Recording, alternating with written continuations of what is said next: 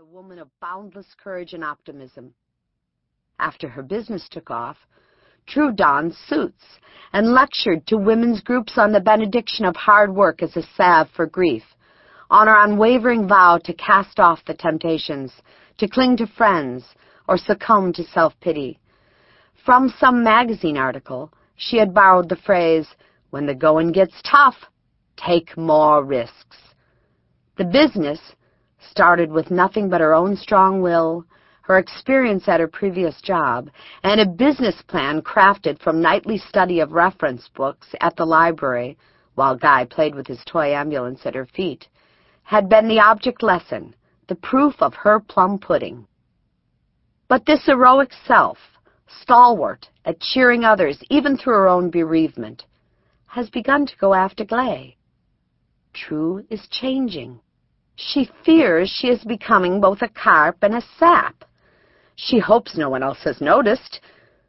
Tonight is True's birthday, her 43rd. She is piloting her Volvo through what the radio announcer has called the worst nor'easter anyone can remember. She is driving to her birthday party at a new restaurant far out in Truro. Isabel Merton, once True's nanny and now an office assistant, who still lives with True in exchange for some childcare chores, is riding shotgun. Guess what Kathleen did tonight? She came around behind me and pulled my sweater down over my rear.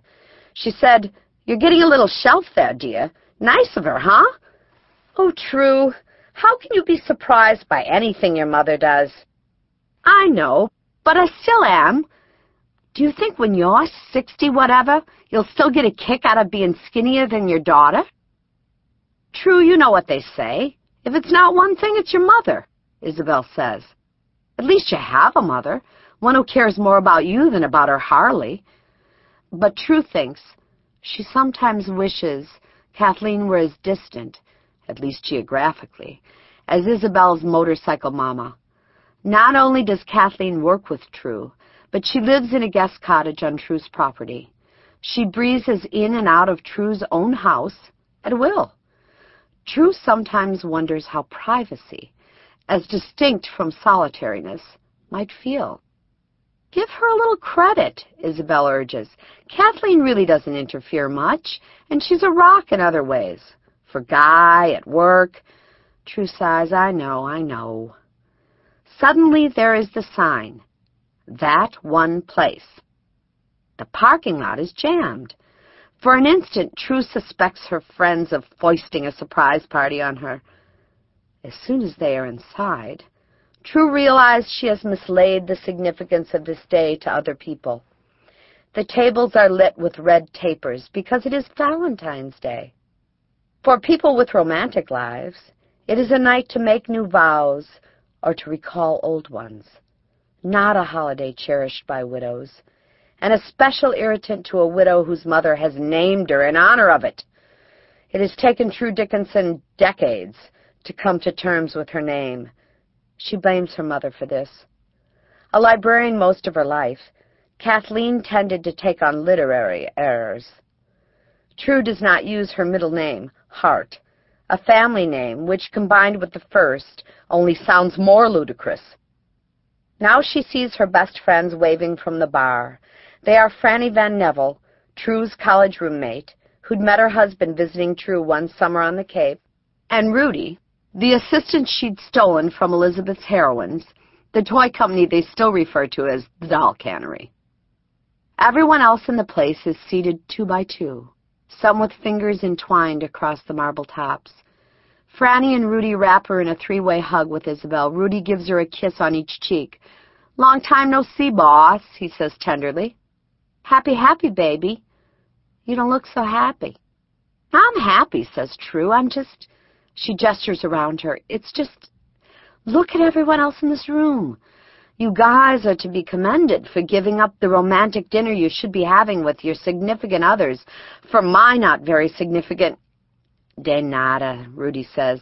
"Keith had to work anyhow. Steve's got a bottle of Cristal for later," Franny chimes in. "And I got chocolates from the kids for breakfast." "Oh, well, in that case," True sighs, then grins, "I feel much better about being the only person in this room who's not only single, but too old to die young. That kind of talk does not become you, True, Isabel points out, and we agreed not to go to Ageland tonight. You don't have to go to Ageland for 20 years, True pleads. Isa, be real. This whole room reeks of passion and devotion, and practically every person in it is younger and thinner than I am. That's not self-pity, it's clear vision. Isabel replies, and I'm sure they're all saying to each other, isn't that True Dickinson, the one who started that fabulous business, who just got her picture in Fortune as one to watch, who bought that gorgeous place near the lighthouse, who has a darling, talented son and a face like Catherine Deneuve, but is much fatter and older than she appears. Isa tosses back her auburn hair. I, however, will share your bereftitude, she says, since I am once again an archaeological widow. True cannot help laughing. Isabel's beau is a professor at Lowell College, where Isabel has been earning a degree for 8 years. She'd answered True's ad for a sitter on the second day of her first term, and has since become ever so much more to True. I know a joke, Franny says. How do you get an old lady to say fuck? It's 3 old ladies, Isa explains. How do you get 3 old ladies to say fuck? Fuck, True thinks. Fuck. I say it every day when some order goes haywire. But I did it last, 18 months ago? 18 months since she'd broken up with Evan. Get a 4th one to say bingo! Franny concludes triumphantly, and though True chuckles along, she thinks, pretty soon I'll be looking forward to bingo in the gym every Friday night except in Lent, driving over with my mother and Mrs. Harkness and Mrs. Coffin. I'll have spent the afternoon making sure my ink markers haven't run dry and counting up the discs in my string bag to be certain I won't run short in the coverall. I'll have volunteered that week at the Episcopal resale shop. I'll have written a letter to Guy at college, reminding him to wash his boxers and socks in hot, because hot disinfects. Should I get a bottle of wine? Rudy asks. Okay, True sighs. I'll have a glass or 2. Isabel suggests they play darts. I don't want to, Franny complains. Darts are for drunks. But darts is the only game at which True can beat Franny, who is casually, comfortably athletic. Yep, I've decided. Let's play darts. It's my birthday and I get to pick the games. But before they do, the 3 pull out from under the table True's gift. And when she opens it, she is astounded. It is a True doll. It wears blue jeans, has a sweep of blonde hair tucked behind one ear, and carries in one hand a teeny $1 million bill, and in the other a basket of teeny teddy bears and baby bottles, a reference to True's company. Rudy has drawn the card. It says, "You're our heroine." You guys, True begins, genuinely moved. How did you... Well, we didn't make the doll, Rudy says. Elizabeth let us have a model. She was sort of in on this, True.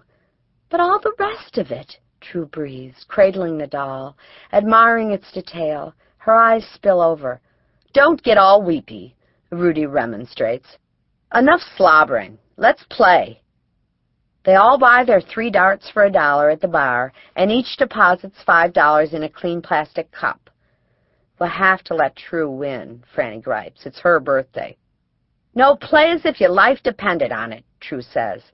I'll win anyhow. Let's play cricket. Franny nails the first round, easily. Rudy and True tie in the second round, so they have to tack on a 4th, a medal round, to be fair.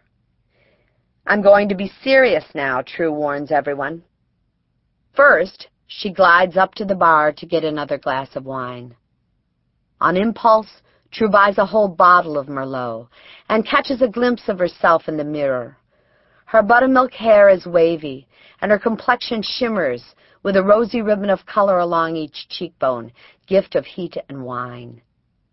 As she whirls away with the bottle, a man's voice, a voice that is soft, but somehow carries under the conversation, says, I'll take you on.